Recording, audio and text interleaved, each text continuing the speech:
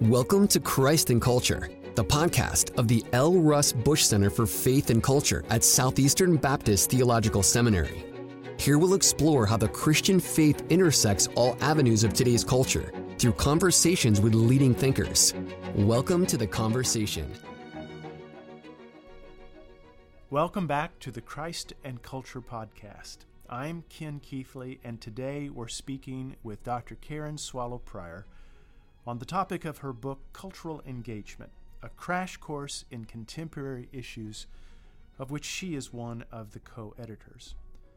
Dr. Prior is Research Professor of English and Christianity and Culture at Southeastern Baptist Theological Seminary here in Wake Forest. She is the author of Booked, Literature in the Soul of Me Fierce Convictions, The Extraordinary Life of Hannah More, Poet, Reformer, Abolitionist, and On Reading Well, Finding the Good Life Through Great Books. Her writings have appeared in Christianity Today, The Atlantic Monthly, The Washington Post, First Things, Vox, Relevant, and Think Christian.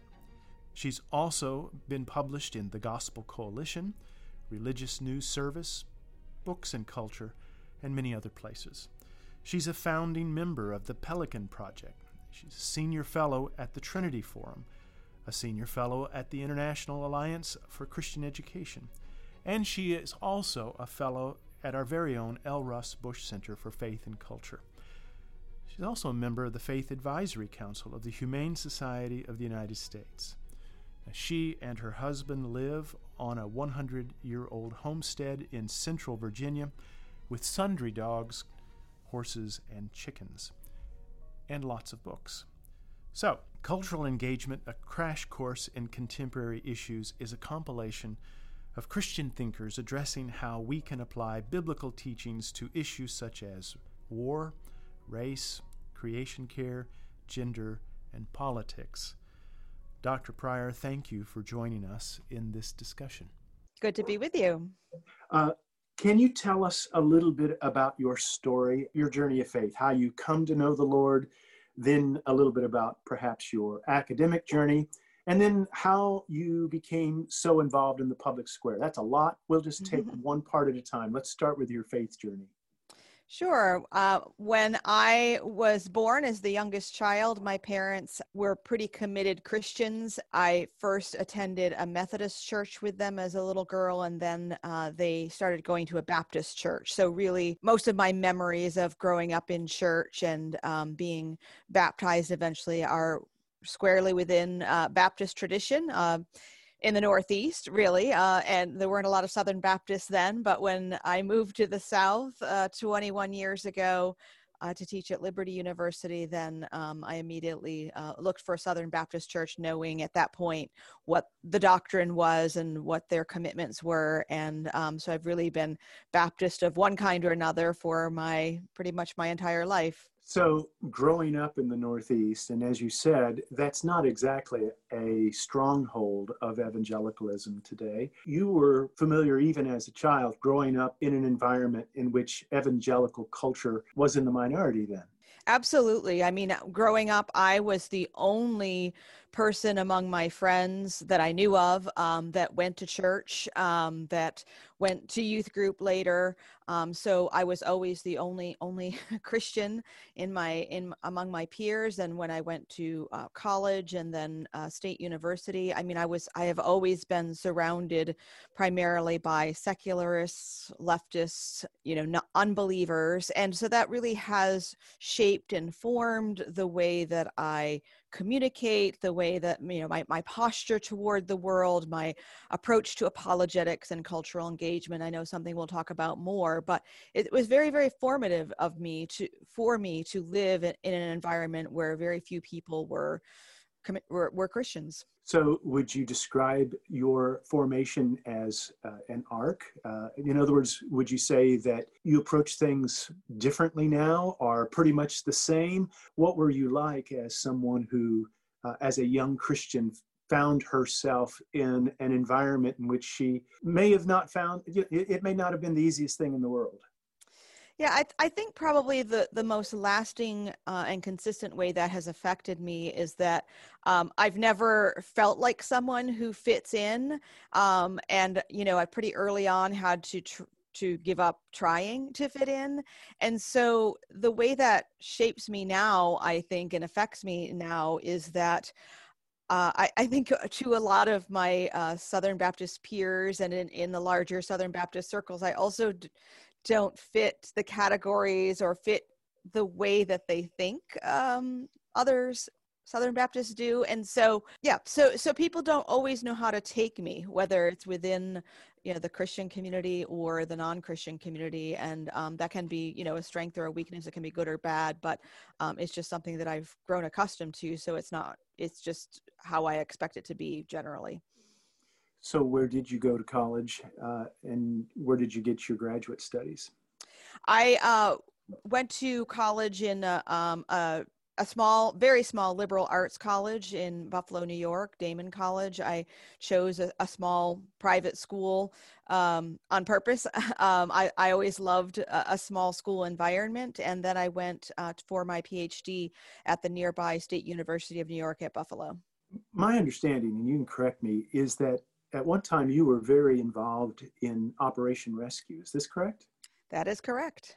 Can you tell me, what years? I remember they were very active back. It seems like in the 1980s, maybe the early 1980s. Is this the time you were involved with them? It was a little bit later than that. And this kind of ties to your earlier question about growing up among primarily non-believers. So I would say that growing up as a Christian, I lived a pretty compartmentalized life.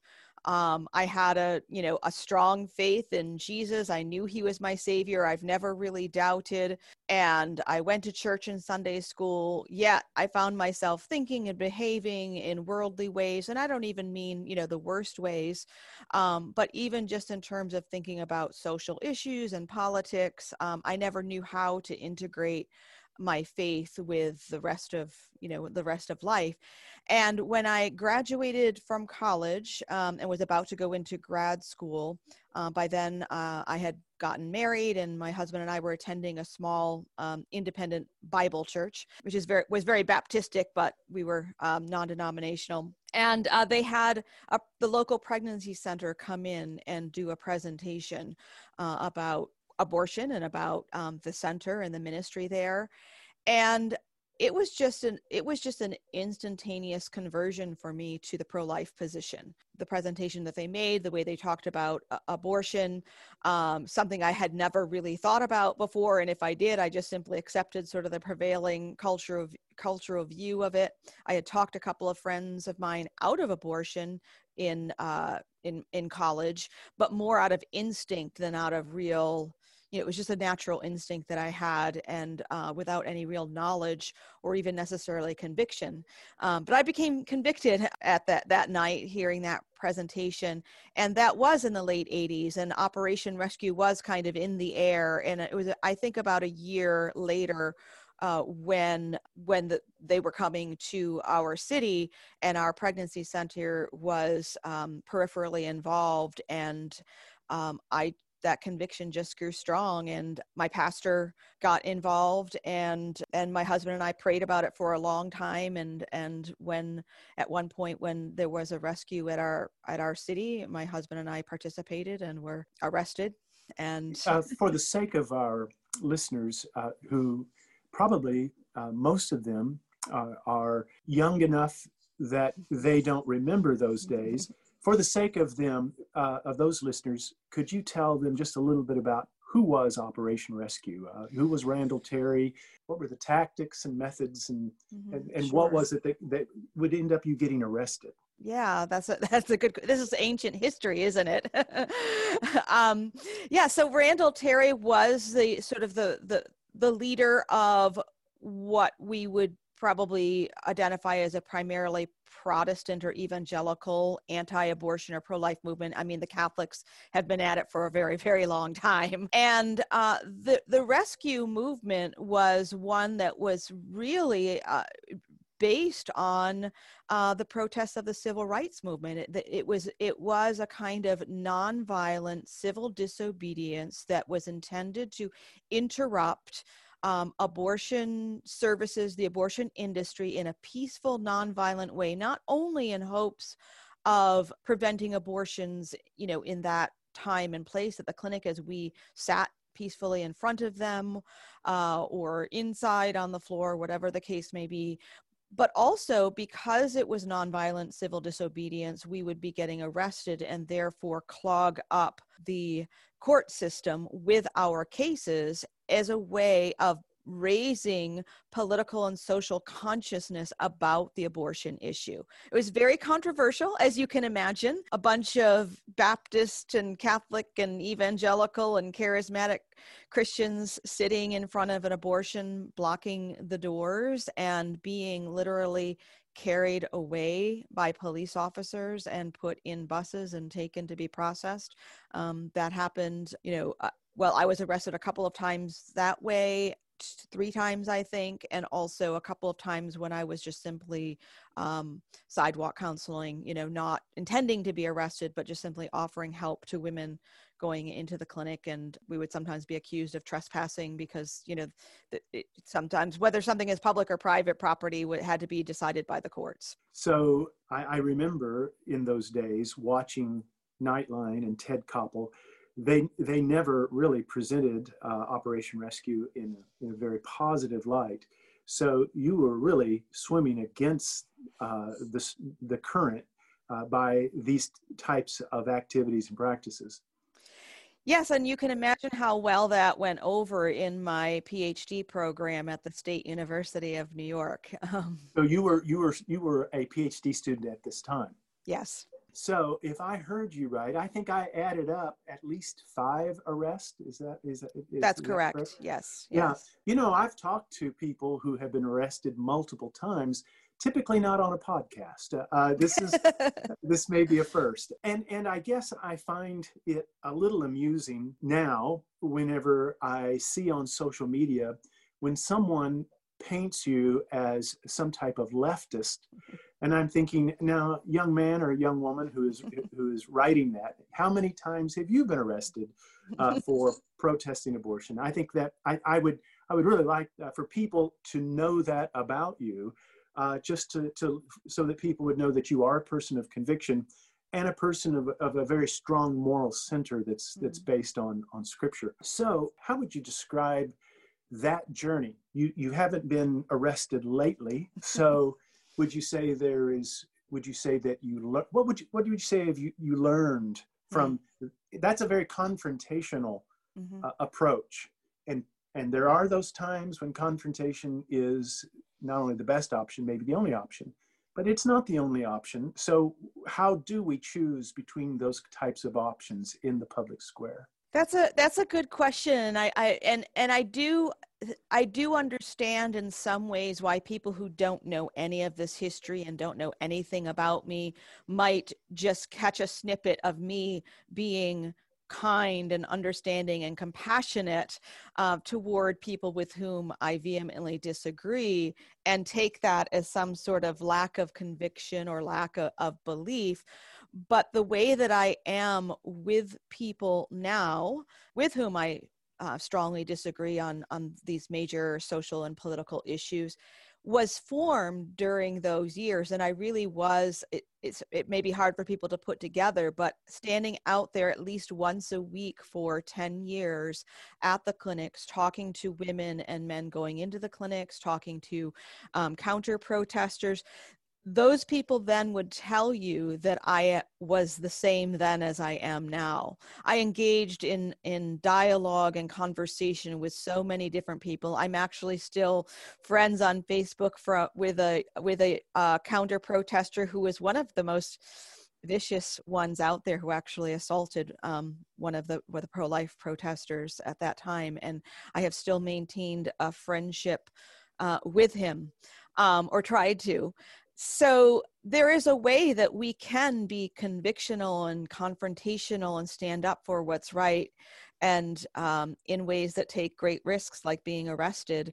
And for me, that has just made me even more understanding and compassionate toward those who I think are wrong. And so there are many ways that we can engage the culture and engage those that we disagree with. And I think that these rescues were very, very important and crucial for raising awareness in our culture. We are seeing the abortion rate drastically decline over the years since they reached their peak in the mid 80s. And that's for a number of reasons, I'm sure. But this movement, I think, was an important way for our country to just confront what abortion had become and has become in our culture. And there are different times for different ways, different strategies, but the truth never changes. So speaking of cultural engagement and how the different ways it can and should be done today, one of the things we're going to talk about during this podcast is this book that you co-edited called Cultural Engagement, a Crash Course in Contemporary Issues. Speaking of crash course, since we're still doing a little bit of biography, while you were editing this book, you were run over by a bus? Is this correct?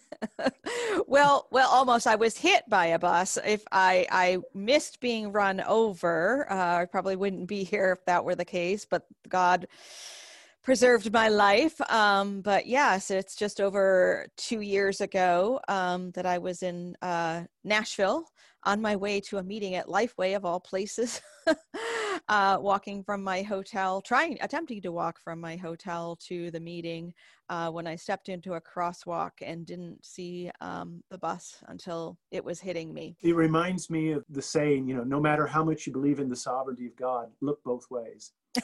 Yes. Yes, that's a very good thing to remember. So you stepped into a crosswalk and were struck. Yeah, so we think what happened is that I got struck by the mirror on the buses have the big side mirrors, that it struck me on the head, and I flew about 15 or 20 feet and landed in the intersection, and broke a lot of bones and had collapsed lungs and spent 8 days at Vanderbilt, and then another 3 months at home, recuperating until I could walk again.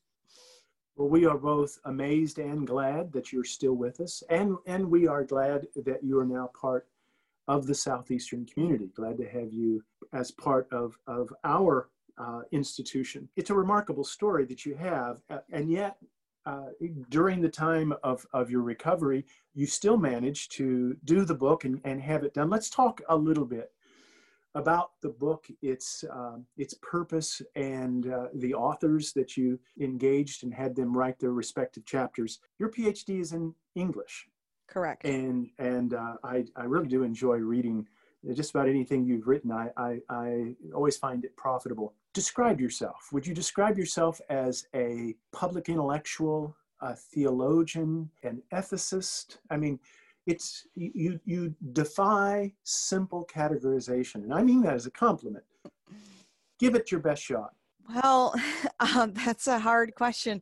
I am first and foremost an English professor. That's my field of expertise. But I've always, even in studying English, the first things that I wrote and wanted to write were op-eds or editorials. When I was in graduate school, I wanted to be the next George Will. I always enjoyed reading. I read George just to see how he could turn a phrase.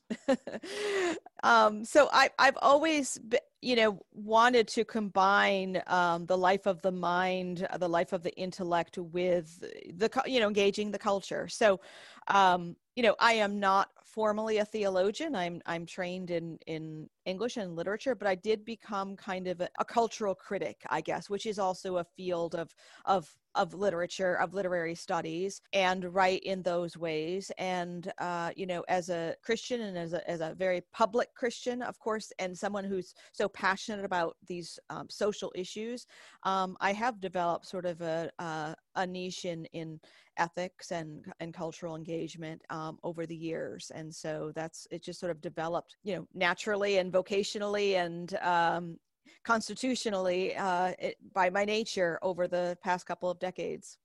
Yeah, I think it's very organic. It's something we can see. The book is called Engaging Culture. Let's start first with the word culture, how we understand the word culture. I mean, it has a number of meanings: popular culture, common culture, high culture. What definitions are you using in this book? How do you understand culture in the title, Engaging Culture? Yeah, I mean, that could be a whole course in itself, right? But so I mean, for me, the shortest, most succinct thing I like to say about culture is that culture cultivates. So culture is the thing that fosters and develops, you know, who we are as individuals and a society and a community. And then, of course, if we think about the ways that the church is part of the culture, I mean, we can look throughout church history and see there are a number of ways that the church has envisioned itself or pictured itself in relationship to culture, whether over or against or part of. And actually, the phrase engaging culture is, you know, my co-editor Josh Shatrow and I are very good friends, but we kind of, and we talk about it in the book, but I actually do not like that phrase, engaging the culture, because culture, it is really like culture, we cannot live apart from culture. We are born in culture, we are part of culture, and actually there are many cultures in a society and also that we are part of. So just talk about engaging the culture is similar to saying engaging the air. I mean, we just, you know, there's no avoiding it. But I think we, you know, within evangelicalism, particularly 21st century conservative evangelicalism, we use that phrase because many of us have come out of an era or are, you know, or descended from people who try to separate from culture. That's for us, many of us, that's our heritage. And so we live now in a time where more of us are trying to have a more constructive way of engaging the culture rather than being separatists. It's interesting that you bring up our separatist heritage. You know, you taught for many years at Liberty University. I'm old enough to remember when Jerry Falwell started the moral majority. And that was quite a shift in our culture, our as in, you know, at that time I was very much involved in independent Baptist, fundamentalist churches. In fact, even though I grew up Southern Baptist and I was saved and baptized in a Southern Baptist church, I went to an independent Baptist school.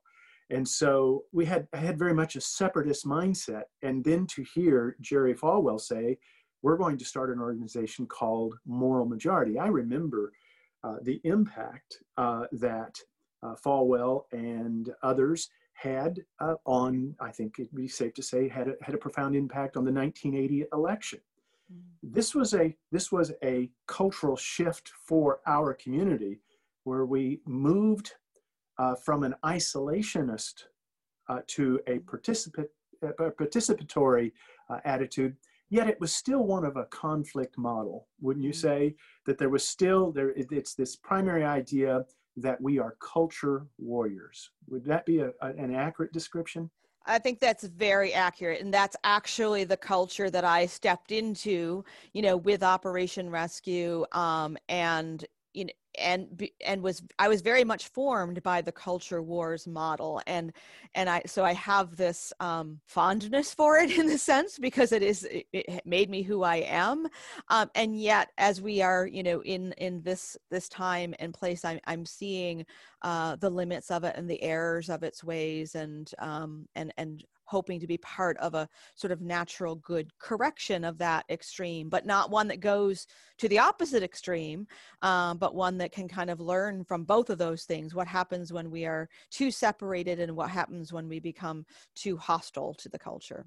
So I think that many Christians and many evangelicals will use the term engage rather than to try to distance themselves perhaps from the cultural warrior motif, to try to maybe cultural in dialogue, the idea of taking part in the public square. Would you say that that's what the idea was there? Maybe Richard John Newhouse and his thinking at that time, that was the hope, that somehow we can be part of the dialogue without always having our guns and knives out. Yeah, I think that's where the phrase originally came from. I think that's what the book does. And then, of course, even in the book, we gesture toward kind of moving beyond that by including some of the work of Andy Crouch and, and others who talk about, it's not just about engaging the culture, but the next step is to actually become culture makers, to really, that's where we should be. The Christians should be the ones who are leading the way in making the culture rather than just simply reacting or debating or opposing. Yeah, I'm glad you brought up Andy. I was going to bring that up because he does challenge us in saying we should be, I think it's his book, Playing God. We should embrace the fact that power is something inherent to all of us. Yes, as fallen creatures, power can certainly very quickly and easily be abused, but we need to embrace it and I think he would say redeem it. Would you find yourself comfortable with Andy's approach? I'm very comfortable with that. I think that's the, we keep, I think that we learn or can learn from history, and there's sort of a natural movement that takes place when we swing from one extreme to another and then kind of arrive at a synthesis maybe for this time and place. And I think that, I would align myself with that way of thinking. Well, speaking of synthesis, many of the sections and portions of the book will have chapters written by those who hold to differing views. I'm thinking now different views on the death penalty, differing views on immigration. What was your thinking there? What is it that you're hoping to accomplish by having the compare and contrast in the book? Is it to show that there is room for disagreement, or is this somehow a modeling? What was your idea there? Yeah, that's a good question. So it's first important to remember that this book is really a textbook. And so it, every genre has its own sort of expectations and purposes, and this is meant to be a textbook. Of course, someone can pick it up and read it on their own, but it is primarily used in the classroom. And we wanted to, of course, cover, we could never cover all of the most pressing contemporary issues, but we hit a range of them. And what we what we wanted to do was to replicate what happens when our students go out into the world and start reading blogs or books or listening to YouTube videos, because they just go out and they find random things that are maybe in conversation with one another or are not.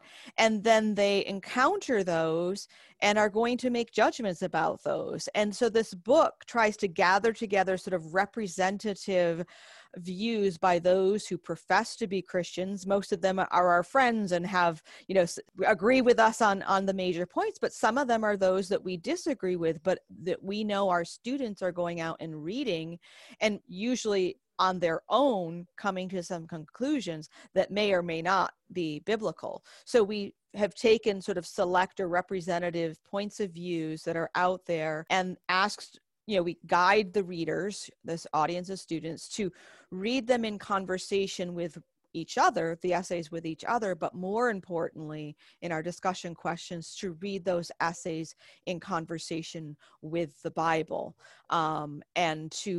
So what we're trying to do is to guide and cultivate the students' thinking, or the readers' thinking about not just the issues, but even any particular point of view or perspective on an issue, and to weigh that against the scriptures. We have just barely scratched the surface, and I have a whole list of questions in my mind that could follow up on this.